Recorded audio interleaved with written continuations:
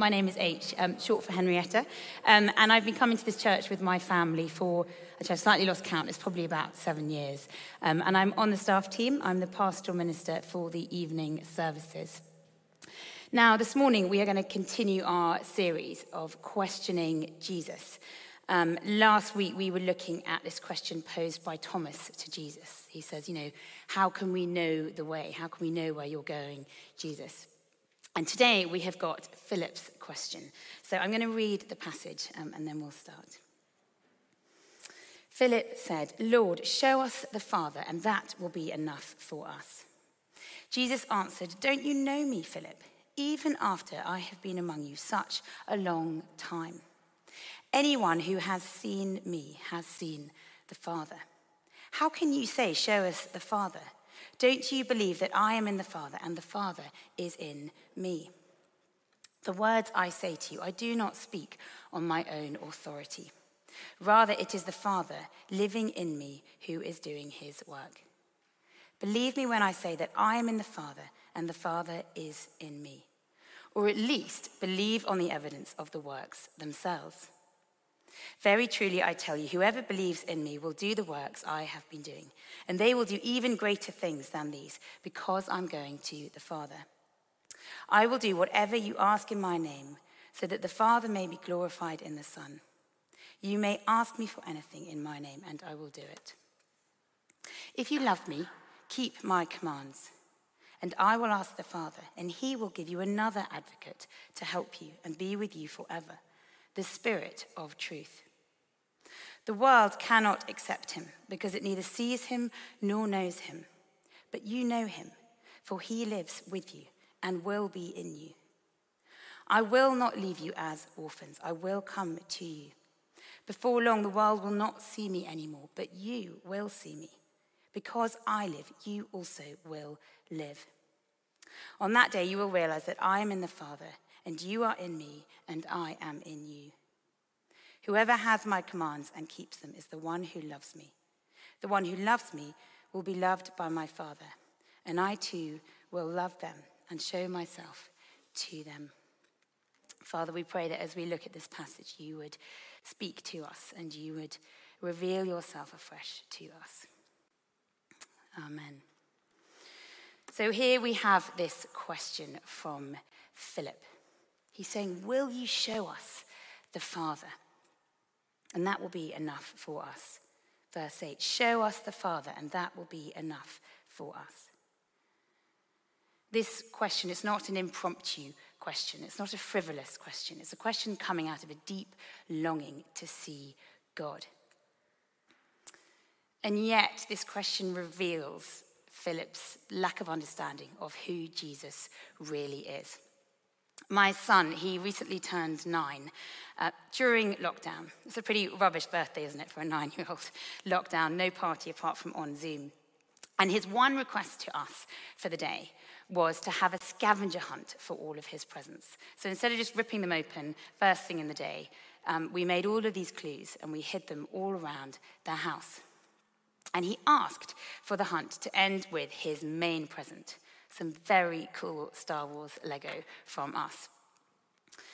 So essentially, all of these clues in this scavenger hunt, they were all leading him to the main event, the main present that he had asked for. What Philip shows in this question is that he's seeing Jesus as a clue, someone who has the ability to show him God, but who isn't in himself the main deal, the main present. He isn't in himself God. He knows he's one of the first disciples. He knows there's something incredibly special about Jesus, but he's still limited in his understanding of what that really means. And Jesus' response to Philip, it tries to disengage the error in Philip's question from the truth. And he answers him so gently with just the mildest of rebukes. Don't you know me, Philip? He uses his name. Even after I have been you such a long time. Anyone who has seen me has seen the Father. How can you say, 'Show us the Father'? Don't you believe that I am in the Father and the Father is in me?" In Jesus' very long response to Philip, he tells us three things that I want to look at. The first thing he says to Philip is, "I meet your need to see God." He tells us Christ meets our need to see God. We've all had that moment, haven't we, where we long for a revelation of God, for him to come and show himself to us.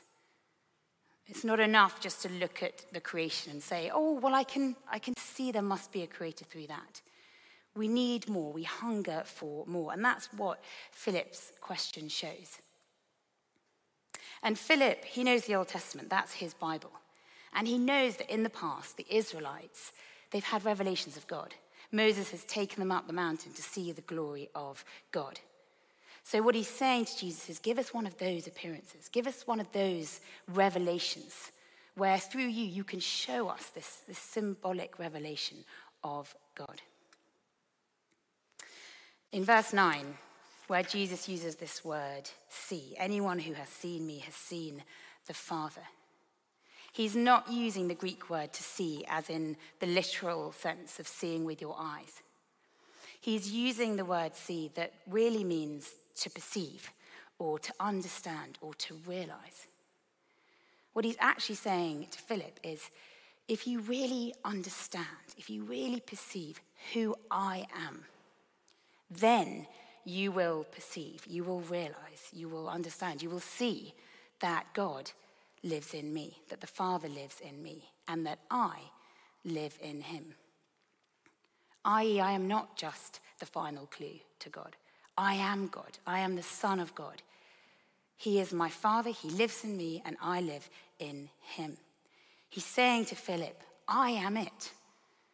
I am the revelation of God you are looking for. You don't need some symbolic Old Testament revelation anymore because I'm the real deal.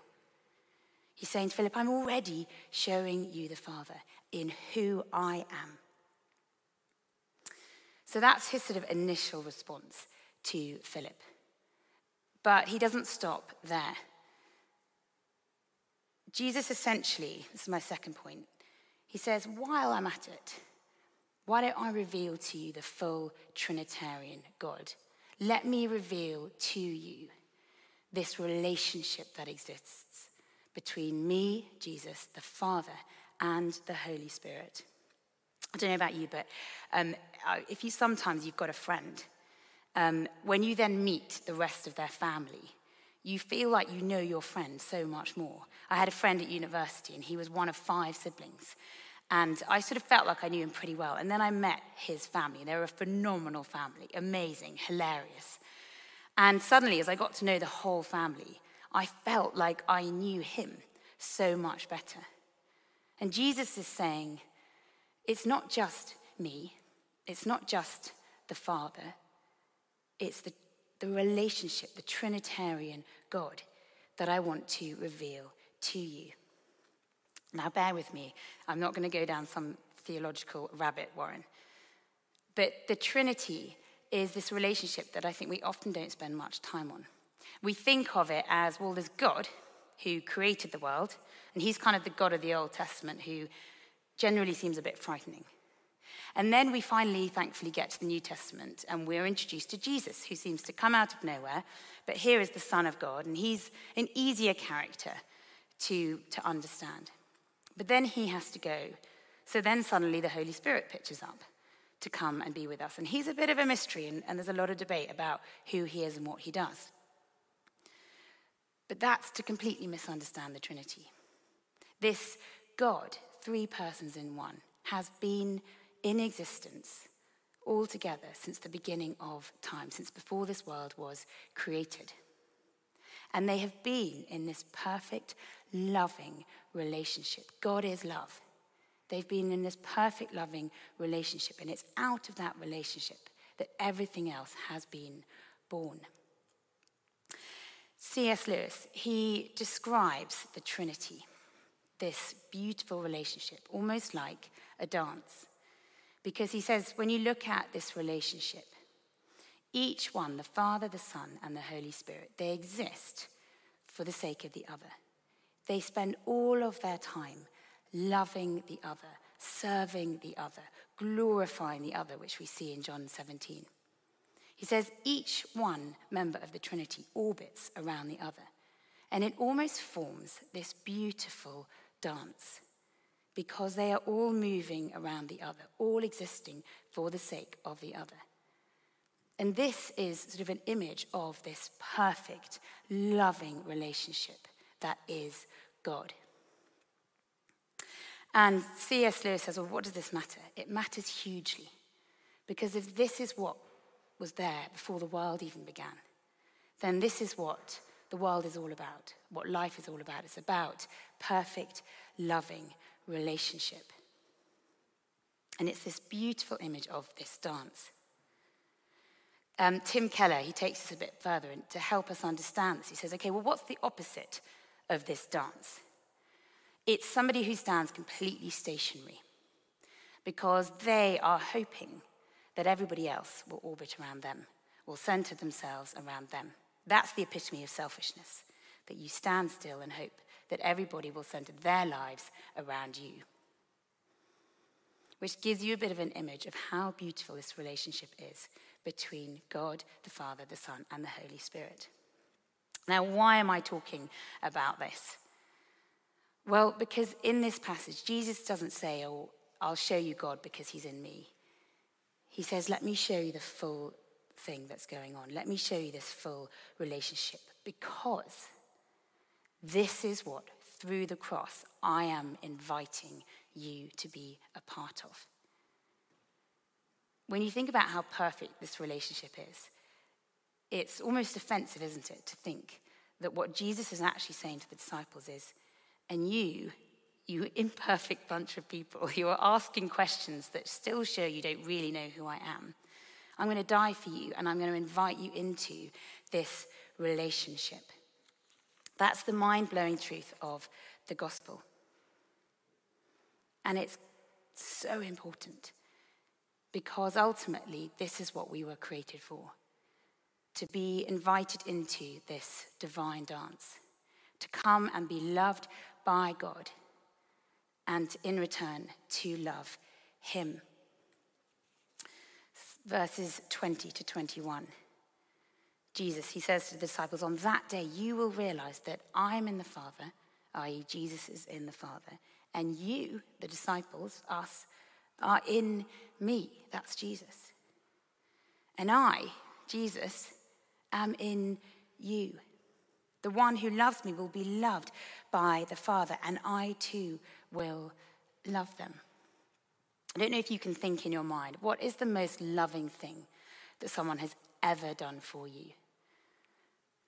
Something that has moved you to tears, where there has been a sacrificial love given to you, where someone has so selflessly gone out of their way to love you, and it's taken your breath away because it was so undeserved. It was so selfless. That is the tiniest glimpse of what is happening in this relationship and what we're being invited to. Jesus is saying, come and let me love you. This is the safest place you can be. I've got your back. You don't need to defend yourself. You don't need to be in your own corner. You don't need to expect people to orbit around you. Come into this relationship. Let me orbit around you. Let me love you. And then you, in return, love me. That is the shortest description of what it is. And it is so hard to put words to something that's so mysterious and so beautiful. But that's what Jesus is saying to the disciples, that we have this invitation. That the Holy Spirit, when Jesus dies, will come and live in us. That we will have this helper that enables us still to see Jesus and to know the Father. It's this incredible invitation into a divine dance. So how do we get into this dance? Well, Jesus tells the disciples to do two things in this passage. He says to believe and to obey. In verse 11, he says, believe me when I say that I am in the Father and the Father is in me. Or at least believe on the evidence of the works themselves. Whereas the world says seeing is believing, what Jesus is saying to the disciples is actually believing is seeing. When you believe in me, you will know me, you will encounter me, you will begin to experience me. And then he so graciously says, and to those of you that just feels too much, you can't just believe. He says, okay, well then look at my miracles, look at my works, and use them as a ladder to come to faith in me. But he says, the way that you come to know me, the way that you come to see me, to know the Father, to have the Spirit living in you, is to believe, to have faith. And then he says to them to obey him.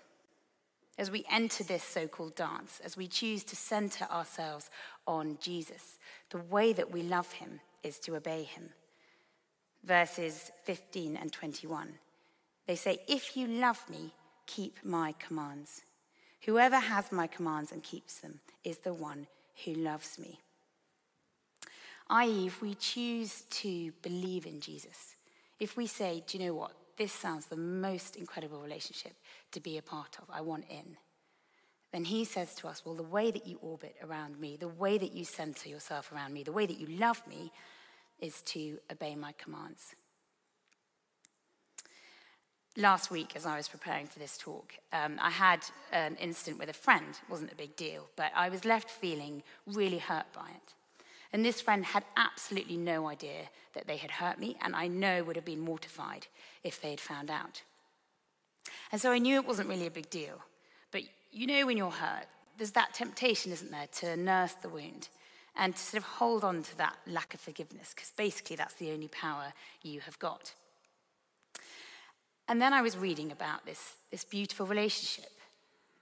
And I was thinking, gosh, if I hold on to this unforgiveness, then essentially what I'm saying to myself is I have to step out of this dance. I have to step out of this relationship, because I cannot say that I love Jesus and yet, with the other hand, be disobeying him in not forgiving this friend of mine. And I thought to myself, well, I don't want to step out of this dance. The more I see it, the more I experience it, the more blessed I am from it, the harder it is to leave it. And so I took myself down and keep going down that sort of stony road of, okay, I'll forgive the friend. And it keeps coming back, doesn't it? And you keep having to say, no, I've forgiven the friend.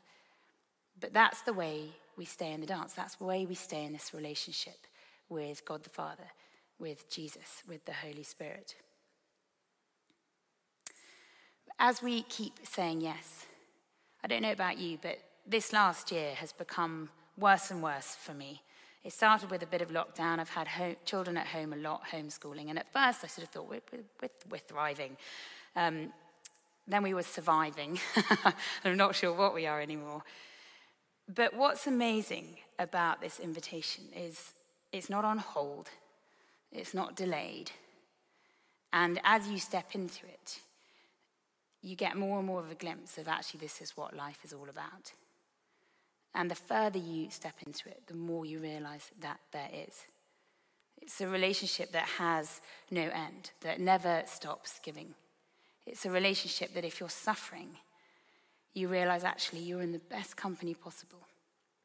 Because in this relationship, you are with a father who lost his son. You're with a son who was excruciatingly separated from his father, who died on the cross. And you're with the Spirit who groans and feels every pain, every agony that this world is in. And you realize that they minister to you in your suffering, that if you're finding something hard, they get it. You're in good company.